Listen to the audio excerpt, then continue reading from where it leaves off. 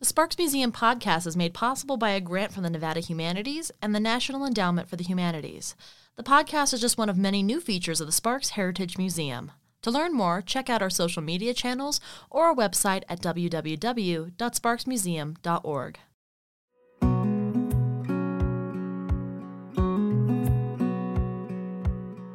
Hello, and welcome to the Sparks Museum podcast. I'm your host and the media manager for the Sparks Heritage Museum, Jessica Johnson.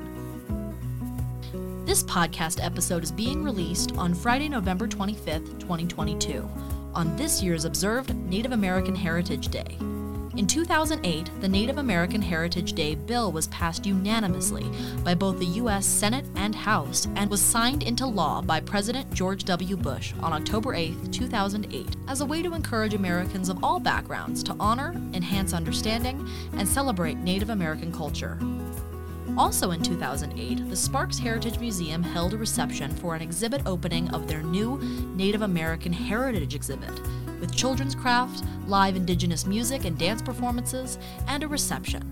Now, 14 years later, the Sparks Museum celebrates a revamping of this exhibit via a creative collaboration with the Reno-Sparks Indian Colony. Today on the podcast, I sit down with Michon Eben, who is the Tribal Historic Preservation Officer and Cultural Resource Manager for the Reno-Sparks Indian Colony. Michon discusses with me her passion for her heritage, her work as an activist, and the upcoming collaborative exhibit efforts between the Sparks Museum and the Reno-Sparks Indian Colony. Please welcome to the podcast, Michon Eben. Hello, Michon. Thank you so much for joining me here today on the Sparks Museum podcast. Thanks, Jessica. So I wanted to start off by asking the question that I start off with all of our guests, which is, what personal connection do you have with the city of Sparks and, in a larger sense, the surrounding Truckee Meadows region? Well, the city of Sparks is very important to me, but I'm going to go way back because this is our ancestral area, the Reno and Sparks and Truckee Meadows and surrounding areas. You know, my ancestors did not have lines, boundaries, fences, and signs that said keep out our personal property pertaining to lands. So what I would like, why I'm answering in this way is that Sparks is a big area for me and my ancestors. And I do love the city of Sparks. I do love the city of Reno and the Truckee Meadows. So it reminds me a lot of my ancestors and stories going way back from my grandmother and my great-grandmother who lived in the Pyramid Lake area, Nixon, Nevada, Sutcliffe area, all around Pyramid Lake, and how they would travel into Reno or into the city of Sparks using an old wagon with a horse, so a team of horses and a wagon.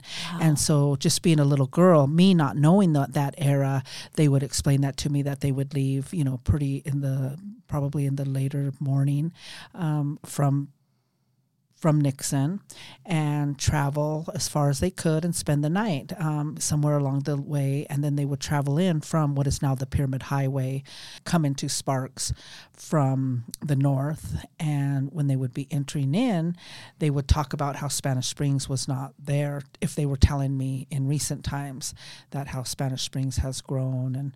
And in those areas when we would drive along, when I would drive to Pyramid Lake with my grandmother in the car, she would tell me the certain places along the route, what was happening there, who lived there, or even what the animals were doing in certain times. In certain mountains, the eagles would be in one area because they were high cliffs, but that's all within the Sparks area. So that Sparks gives me joy and love and memory of my grandmothers and, of course, my ancestors who's been here forever. Wow.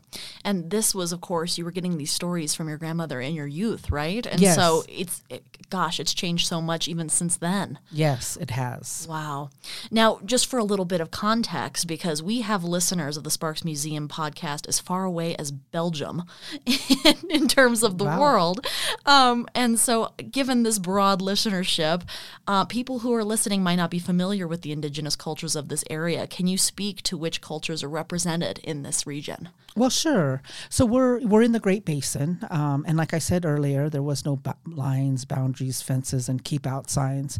Our people traveled around the whole area, and so we're in the state of Nevada now.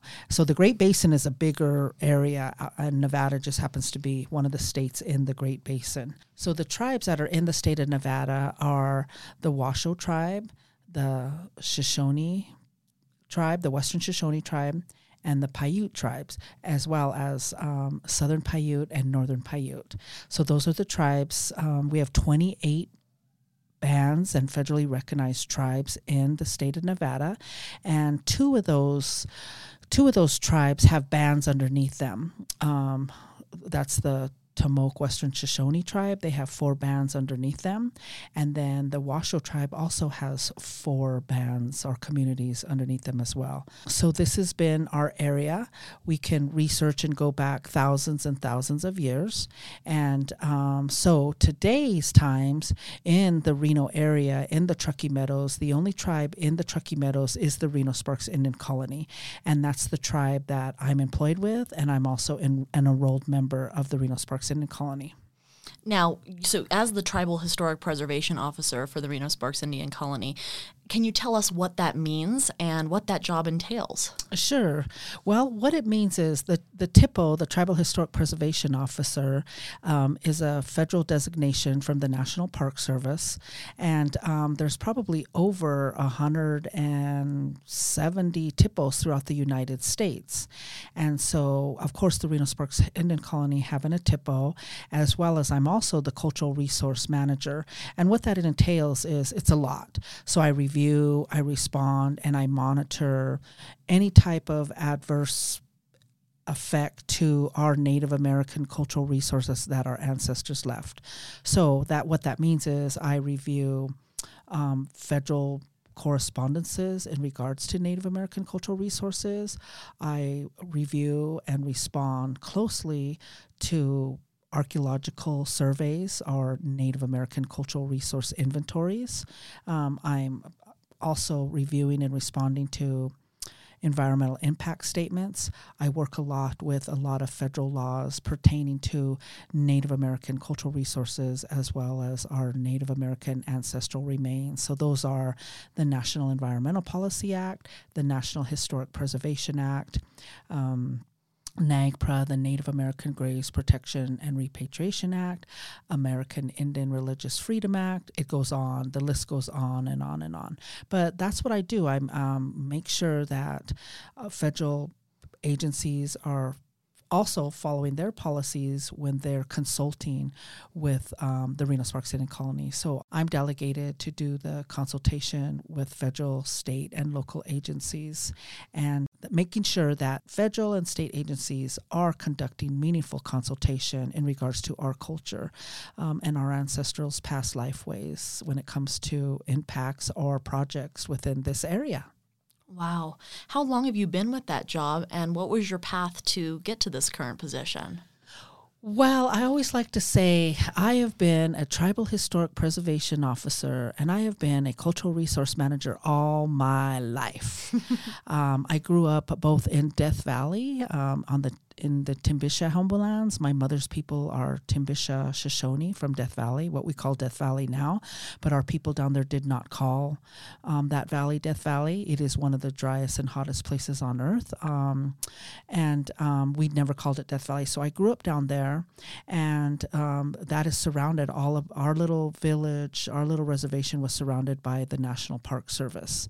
And so, of course, I would witness archaeologists from the Park Service coming down and talking to the older folks down there. And my mother would interpret the language with the National Park Service between the elders, and we would go visit sites. And not knowing it, I was visiting Native American cultural resource sites. I knew I was visiting ancestral sites, but never did I know that there was a scientific method to it, which I don't always agree to the archaeological scientific methods. So I grew up in the culture, and then my father's people are from Pyramid Lake, Nevada, and so I always was around elders elders and old people out there at Pyramid Lake as well. And then growing up here in Reno in the city. So I think my life was always geared towards cultural resource management. I've been an activist since a child. I would go to meetings with my mother.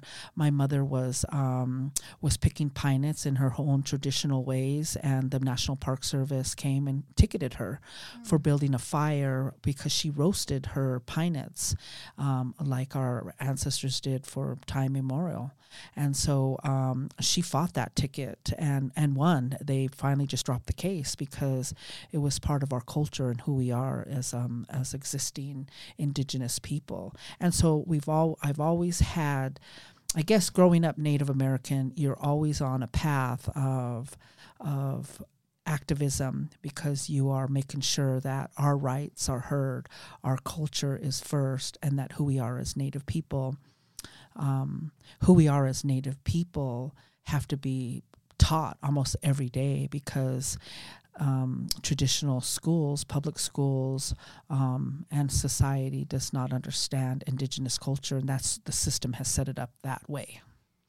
Now, that's a really interesting point. And what efforts does the Reno-Sparks Indian Colony make to try and get out that message, or maybe provide this level of education that is lacking from the school systems? So the Reno-Sparks Indian Colony is a part of this community. We closely work with our local governments, our city governments, our state governments, and of course our federal governments. So we do have a great language program that teaches in the high schools, and so we're trying to keep that language alive. And it is a second language, and so all students are welcome to join that class in some of the high schools here. And it's also being taught at the University of Nevada, Reno. So there is curriculum out there showing that the languages were here. They've always been here, and they're still spoken today. So those languages are being taught in the school systems today. We're also, because of managing cultural resources, we are at the table. We're a stakeholder at most of the tables when there's construction or there's impacts to the land here. Anytime that there's anything going on within development or a project, I know that the local city governments and their staff are reaching out to me, or we are a part of many of the committees that are around, the committees and programs that are around within our area. So we do belong to One Truckee River, which is important because the Truckee River, as you know, flows out of Lake Tahoe and then 127 miles down and ends at Pyramid Lake. So it starts where the Washoe people are from, and then it cruises 127 miles, and then it goes through Reno and then finishes at Pyramid Lake of the Paiute Nation. And so that is important, that the Truckee River is not only an important or a significant cultural resource to the tribes, but also to the people, the residents that live here in Reno. So we try to be a part of the city of both Sparks and Reno in several different aspects. If it's joining committees, being stakeholders at the tables, or educating them about our culture. We're just started to do the we're part of the Truckee Meadows Regional Planning Committee that's just currently taking place. And I did a big educational piece with them about some of the chapters we're going to have in that planning document was titled Paleontology, and that's where they put the archaeological and then the tribal lands. And it was really important to educate their staff that this is what has happened. We're always put in the natural history area in the museums.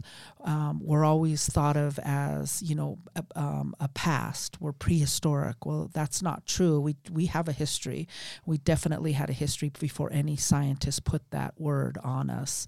And so it really made the staff, they took it really great, like we never thought of it. And that's what I was talking about. There's a system that was put in place to make sure to show that Native people people are in the past and keep us in the past. And so that's really important to educate, our community members that we're here, we're still here, we're part of progress. So we're a part of the local governments, we're part of educating. And I do go to the University of Nevada, Reno. I present in the anthropology classes and the archaeology classes of who we are, the Reno-Sparks Indian Colony, our ancestral past, who we are today, and our culture going forward. So we're always out there trying to do our best to educate the community, from the small children into the elders in this community. It's such a great community, and we just recently held a big event out at Lillard Park, an important site for us, an important park for us. And we had a DJ Classic Roots who did some house party music, techno music, that he incorporated Native American sounds and drumming and music with that. And we had 300 to 400 people attend that event. We had Native vendors, and so we're showing the community who we are. And we're part of Art Town. I sit on the Art Town board for the city of Reno, and Art Town's a great event to get to showcase our living culture and how we incorporate our traditions and culture into today's times. So we're busy out there. We're doing our best. We can't catch everybody, but we do our best to share our culture. Speaking of that, sharing your culture and being very busy, the Sparks Museum recently received a grant to redevelop our Native American portion of our gallery, which I feel in many ways was, as you described, very archaic and in the past as what most traditional museums would categorize, along with the natural history side of things. You graciously agreed to partner with the Sparks Museum to help redesign what otherwise was a really limited representation of Indigenous cultures of this area. So what do you hope that this exhibit will provide the community, and what do you hope that visitors to the museum will take away after having seen what we did with the case? Yeah, it's really great collaborating with the Sparks Heritage Museum. I'm excited about that. And yes, the little past exhibit was very old, and they, I'm sure the people working on it were doing the best that they could. And I think that's probably with most museums, because you think of Native people as artifacts, or what I talked about, the natural history category, and putting us in as a relic of the past. And so it's very important today that we decolonize museums' strategies and exhibit of how they're portraying Native people. And I think it's very important that, first of all, it was really important that the Sparks Heritage Museum, Miss Christine Johnson, came and said, hey, we would like to work with you on an exhibit. Why don't you come check out the current exhibit, and which we did. And so talking with Miss Johnson about the project going forward, I wanted to make sure that we were told in the light of we are still here today. We want to show, yes, we're Indigenous people, that this is where we come from. We have many stories. We have many, many oral histories of this Great Basin, of Truckee Meadows, and of Sparks, and that it was important to showcase not only those oral histories and those stories, but showcase us who we are today, and to try to highlight all the bands and all the tribes of the state of Nevada, our traditional area names, our traditional tribal names. That was what was really important. And then to showcase, when people leave, what do you want people, the visitors and the tourists, to understand when they leave a museum, when they leave a cultural center, that when they leave, they know that there's a rich Native American Indigenous heritage where they're visiting, but they also know that we're still here, we're not a relic, and we're not an artifact. artifact, and that when they leave, they know that we drive cars, we wear clothes maybe from Target, and that we're educated. We are involved currently in what is happening within the local government, and then also that we have a rich heritage. We've always had it, and we carry that on today. I think those are the most important things to highlight. And then also, there's been a very hard history back there of excavations taking place back in ever since the Europeans came to this new country, what they call the new country, they began to loot and take Native American artifacts and take our livelihood. And when they did that, and when they were looting or excavating for artifacts, because I guess it was a curiosity. I'm not sure it was excited to find an arrowhead or a projectile point. It's exciting for people to find that, but they have to realize too that back in those days when they were taking and removing and sometimes looting, they were forgetting that there was a whole culture attached to those living items, and to us they're very important. And that when that was taking place, they were telling Native people, you have no place in this society. So they were sending our people off to boarding schools, or they were trying to annihilate us. There's a lot of massacres that happened in the Great Basin here in the state of Nevada that was sanctioned by the cavalry back in the early 1860s, and several. We could probably name about 50 of them that took place because we were no longer looked at as human beings. But our artifacts were something to glorify and to keep. So it's kind of astonishing how I see and what I've been taught and what I know, that our artifacts were highly valued, but us as human beings were not. And so we were not highly valued, but our items were. And that kind of makes people think, like, what's going on? And so people can still loot and take our items, and they're sold on the black market. And that's why we have to have these laws to protect them, and that's what that's what we're about as cultural resource managers, that we're trying to protect our culture and make sure that they're not destroyed or demolished. And if they are, because of federal projects or any projects, that we have a say-so in that destruction if needed. So, when presented in that context, it feels as though these individuals were preserving those items as trophies almost, which is horrifying to think about. Now, today I know that there's a lot of people that perhaps are very well-meaning, just wanting to explore the area, and say that, for instance, someone is wandering along, maybe doing a little bit of excavation on their own, amateur excavation, and they come across an arrowhead or some other item like that. What would you recommend that they do?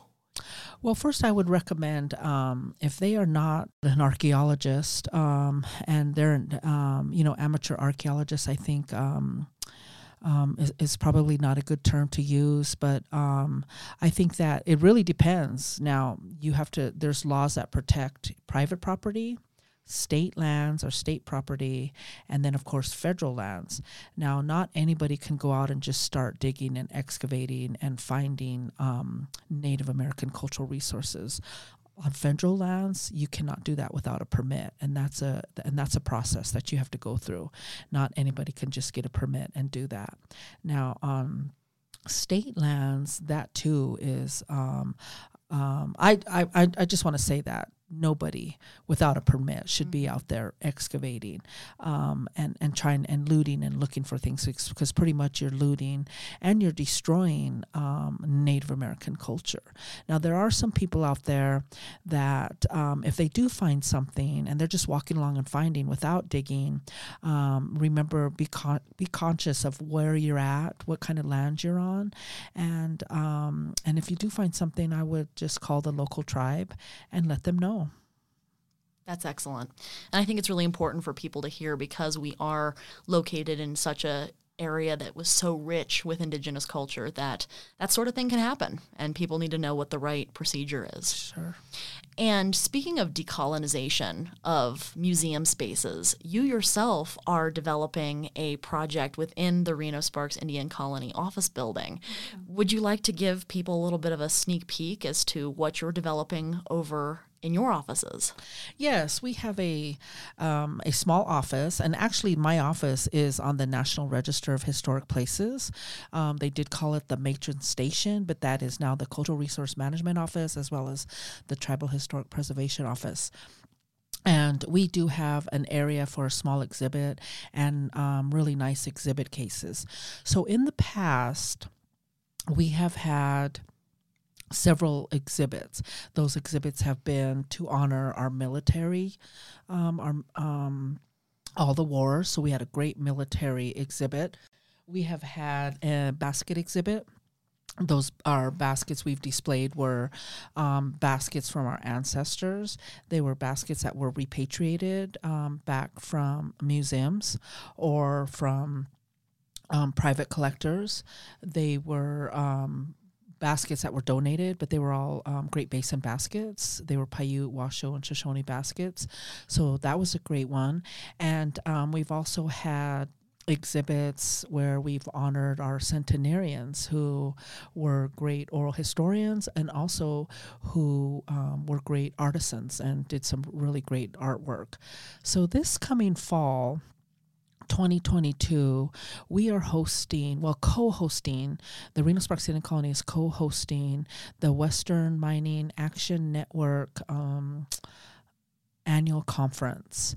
And this is an international conference that happens throughout the countries, and this year they're having it in Reno. So we're co-hosting it, and what Western Mining Action Network is about is they just doing their best to educate communities that are affected by mining, and so they're the Reno-Sparks Indian Colony. We're putting on a small exhibit about mining and its effects in our areas of Nevada. And we know that mining's important and it is a business here in Nevada, and it always has been. We just want to show another side of it through the Reno-Sparks Indian Colony's eyes, seeing that, the 1872 federal mining law and what that entails, and how today, 2022, that same 1872 mining law is still in effect, and that in 2022, we still refer back to that 1872 mining law. So we just want to showcase, the effects and what mining could possibly do to the land, to the people, as well as everything that's within the land. So that's what we're doing. It's going to be a positive exhibit. It's going to be educational, and it's really about decolonizing the way we think about how lands and everything within the lands are affected by extractive corporations. In any way we can, in a positive way. So it'll be educational, and nothing that should not be unaware of any people coming in. We will have that exhibit open to the community, and we are working in collaboration with the University of Nevada, Reno, as well as the Sparks Heritage Museum. So I think it'll be a great exhibit. It'll be a small exhibit, but it'll be outstanding. I feel that the two exhibits that are being developed right now are in many ways complementary of each other. They're a celebration of culture, but in different ways. Yeah. And I'm excited to see what comes of these two exhibits going up at relatively the same time. Now, you spoke a little bit about your historic offices, and I would love to know more about that. How long has the Reno-Sparks Indian Colony offices been at its current location? And can you tell us a little bit more about that historic building? So the Field Matron program was instituted by the Bureau of Indian Affairs in the late 1890s, or the early 1890s. And in 1922, the Red Cross collaborated with the BIA and to set up these field matron stations in communities that were less fortunate. So these matron stations provided nursing amenities, they provided medical attention, and a nurse lived in these places for those communities to come and visit and utilize the services, because back in the early 1890s, we didn't have access to any of what I just mentioned. And so our field station was set up in 1926. And it started in the early 1900s. The city of Reno, as well as the BIA, was trying to set something up for the Reno-Sparks Indian Colony because there was natives living in the Reno and Sparks area. And so in 1926, our building was built, and that became the field matron station. And today, our offices are in this building. I really love this building. It has a lot of history and a lot of memories. And people, when they come to visit us, especially the local Reno-Sparks Indian Colony members, they have a lot of stories about it. Some of the elders remember coming and getting their spoonful of, I guess it was the cod liver that the nurse used to give out. I'm not sure what they gave out.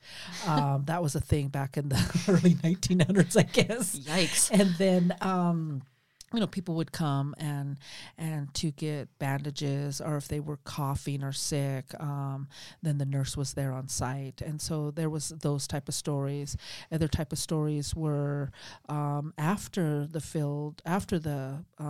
matron station was closed down, they used it for offices and other things taking place there. But our building is quite unique because it's on the National Register for the Criterion A because of the special event. It was a United States historical event, meaning the matron station, how it was set up, because they were set up all over the country, not just here. So it's kind of a historical topic in that manner. It's also can be on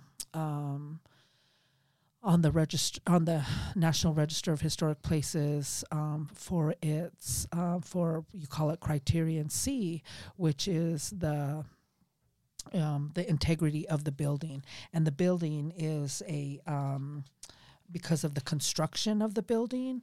And why I'm bringing that in is because our building is has a type of rocks or masonry that's on the outside of it, and that is we call it it is the architectural type is called the Stuart vernacular, and it's called the Stuart vernacular because the building is identifiable as a product of the Stuart Indian School. Oh wow! The boarding school that is in Carson City. There was the school had a stone mason apprentice program, and with the stylistic hand of Frederick Snyder, and the craftsmanship of these brothers and these students would build these buildings, and so they call it, the architecture was the Stuart vernacular. So it is the oldest building associated with the Reno-Sparks Indian Colony. We just were kind of taking a look at replacing the windows and the doors, and of course, because it's on the National Register, we have to do it according to Secretary Interior standards. By doing that, we're trying to keep the building as closely as we can to when it was built in 1926. So we love the building. The building's great. We have just within the last 5 years, found out that it's actually one of the floor plans and one of the exact buildings that is at Stuart Indian School. They actually call it building number 11. Mm-hmm. And so we have building number 11 also at the Reno-Sparks Indian Colony. So we love our building. Like I said, it's one of the oldest buildings associated with the Reno-Sparks Indian Colony, and that is where the Cultural Resource Management and the Tribal Historic Preservation Office is today. Can people visit that office? Yeah, we have a current exhibit going on right now, and it's open now. You just have to look us up, Reno-Sparks Indian Colony Cultural Resource Program, or Reno-Sparks Indian Colony Tribal Historic Preservation Office on rsic.org. Excellent. And of course, along with this exhibit that just opened, I wanted to ask, is there any other projects that the RSIC is working on right now, or any other projects that you're excited about? Yeah, we just did a tour of the Spaghetti Bowl Express. It's one of the projects that we worked on.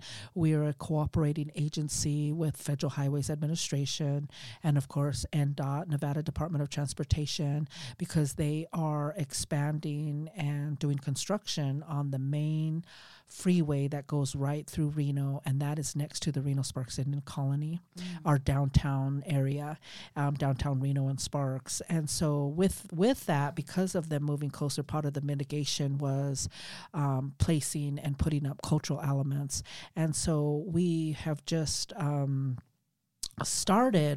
it has taken at least 3 years, the Tri-Basin Cultural Committee, who is an advisory committee to myself, to our program, the Cultural Resource Program, and the Tribal Historic Preservation Office. We work with NDOT, Landscape Aesthetics, and consultants. And so we have a lot of cultural elements that are going to be placed along the freeway.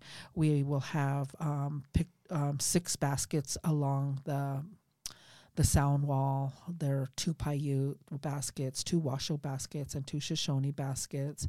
We are also going to be having storyboards of some of our creation stories from here of the Great Basin.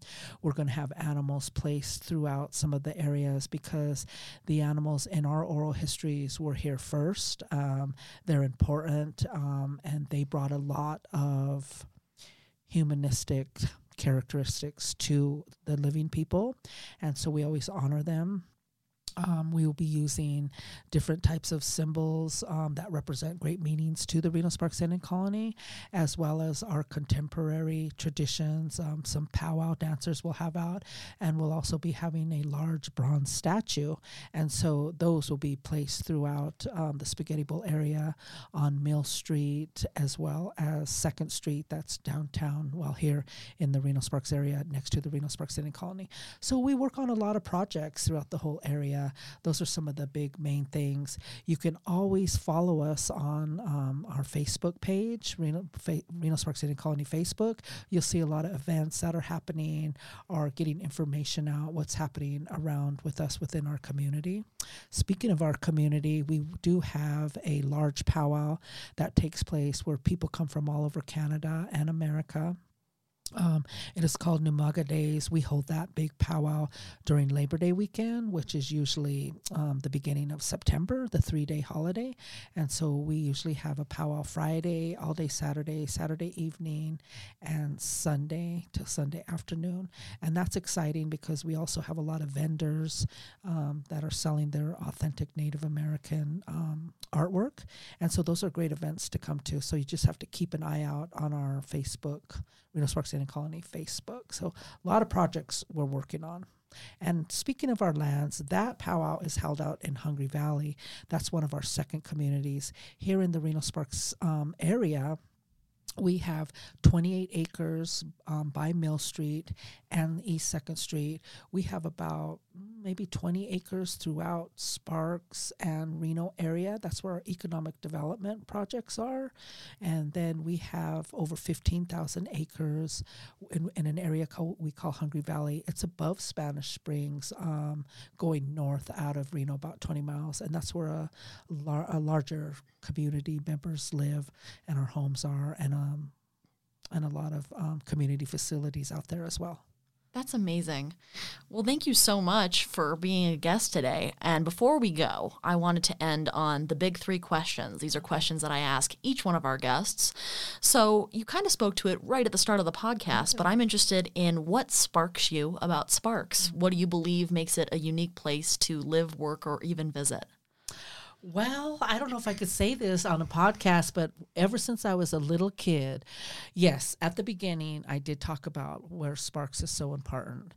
But I have to tell this joke because I heard it as a little kid, and I heard it from an old elder. He said, Michon, how I can tell Reno is so close to hell? And I was thinking, what? He goes, because you could see sparks. And I don't tell that joke a lot because I was a kid when I heard it, but it made me laugh as a kid, but then it really made me had to think around. But that's just a little funny joke that some little grandpa is telling you. But what sparks me about Sparks is that the Reno-Sparks Indian Colony, we're a part of this this place we call the Truckee Meadows. We're a part of Reno, and we're a part of Sparks.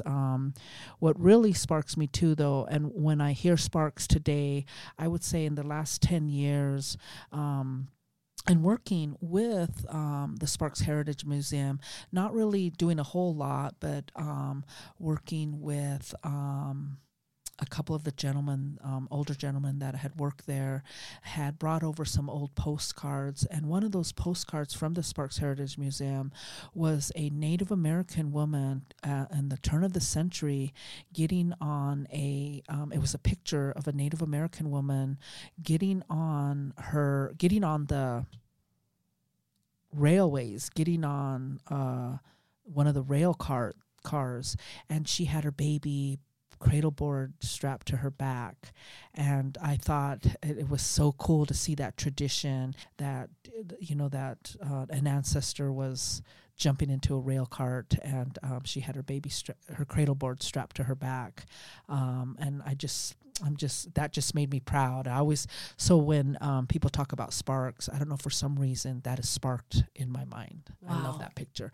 In fact, I've asked Miss Christine Johnson to find that picture for me. Oh, excellent. I hope we can locate it. Yeah. Do you have a favorite story or moment from Sparks' history? And this could either be a significant moment that you remember or a personal memory of an event or space in this area. Well, I have a lot. Of course, one of them is, all the events that we hold today as the Reno-Sparks Indian Colony. I just told this story the other day that, we built this new road, the Veterans Parkway, highway, right here in Sparks, and the University of Nevada, Reno has one of their farms in Sparks, even though University of Nevada, Reno is located in the Reno area, and one of their farms is here in Sparks. And I remember a little girl traveling with my grandma, and I would sit in the back, and she always had those big old giant boat cars, and I would say this was in the late 70s, and she still drove. And we were driving along, and it must have been on McCarran. It had to be McCarran because there was no Veterans Parkway. But she had said, "And you see that place over there, Michon?" And I'm sitting in the back, and I sat up and looked, and all I saw was like agricultural land. There was nothing on it, just a farm. And I said, "Yeah." And she said, "Well, that's where your ancestors used to live, and that's where the old people used to live." And as a kid, you're like, "Oh, cool." And you kind of shrug your shoulder and you lean back, but today that has a lot of meaning to me. So that's one of the places that sparks me is the UNR's farmlands right there. Wow. And of course the Truckee River that's right next to it. Yeah, absolutely. Now, museums, as we've established, can be very controversial. Yeah. Given your experience with tribal communities and working with other museums, what do you think should or should not be featured in museums? Mm-hmm. And is there anything personally that you own or know of that you would ultimately like to see in a museum one day? Yeah, I think museums are doing their best to change their ways. Just here in our region, I mean, Carson City definitely has, of course they have their Native American exhibit, the Nevada State Museum, and also a new museum that's gone up, our cultural center, is the Stewart Indian School, the boarding school cultural center.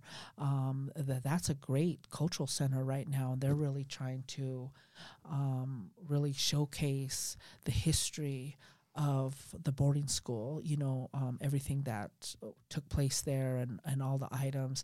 So one thing that I do have, both my mother and father, and my grandmother and my great-grandmother and uncles, they've all gone to Stewart Indian School. Probably in the earliest was probably 1900. My great-grandmother went there. Then in probably 1920, her daughter, my grandmother, went there. And then, of course, in the 1930s, both my mother and father went there. That's how they met. And I have my mother's scrapbook from she started her scrapbook in 1940 she graduated in 1953, 54, around there, maybe even 1956, I can't recall. Wow. But I have her scrapbook, and it's the neatest scrapbook of all their dance tickets, bus tickets, grades, love letters, her corsages, playwrights, their dance. It's just the neatest. It's a neatest artifact, and it's all falling apart, and I'm just holding on to it. But I want to donate that to the Stewart Indian Boarding School Cultural Center. And as for the other museums, I think that some of them have a long way to go, but some of them don't. They're all learning, and you have a lot of young people coming up that are taking museum studies, learning about museum, reading the books about decolonizing museums. The main point that needs to happen in museums and cultural centers that are not run by Indigenous people, that we need to show the community, what I talked about earlier, is that when tourists and visitors leave that museum, that they don't leave thinking that Native Americans are of the past and they're gone and they're no longer here. You have to show that we are here. We live in houses. We drive cars. We go to school. We run programs. We're educated. We're a sovereign nation. That's what's important when visitors leave a museum. And one thing that I would really like maybe the museums to teach, and getting our traditional public schools to teach, is what sovereignty is, what tribal nations are about, and why they have sovereignty, and what that sovereignty means. Because I work with a lot of people from federal to state agencies, like I talked about, and it's, they know what sovereignty means, but do they really know what that means? That as a sovereign nation, we're a state within a state, and that we need to be respected as so. And so maybe some museums could start thinking about teaching about sovereignty and what sovereignty means, and why tribal people today have that, why we have tribal governments, and who we are as tribal governments here in the United States. Well, that is a perfect and very powerful note to end on. I want to thank you so much for being a guest on our podcast today. Well, Jessica, I had lots of fun. You made me think, but I appreciate you putting this out there and doing these podcasts. You're doing great work. Thank you. Thank you.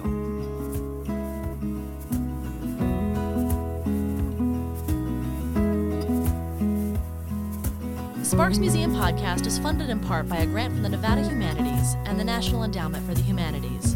It is produced and recorded at the podcast recording studio at Sparks' own AntSpace Co-working Entrepreneurial Hub, a place for entrepreneurs, made by entrepreneurs. We really want to get the word out about our brand new audio series, so please spread the word about our new podcast by taking a moment to rate, review, and share this episode. Do you have a favorite story of Sparks that you want to hear on the podcast? Email info@sparksmuseum.org to share any recommendations. We would love to hear from you. We also invite you to visit the Sparks Heritage Museum on 814 Victorian Avenue. The museum is open Tuesdays through Saturdays from 10 a.m. to 4 p.m. Please come visit and be a part of our ongoing efforts to tell the Sparks story. We'll see you next time.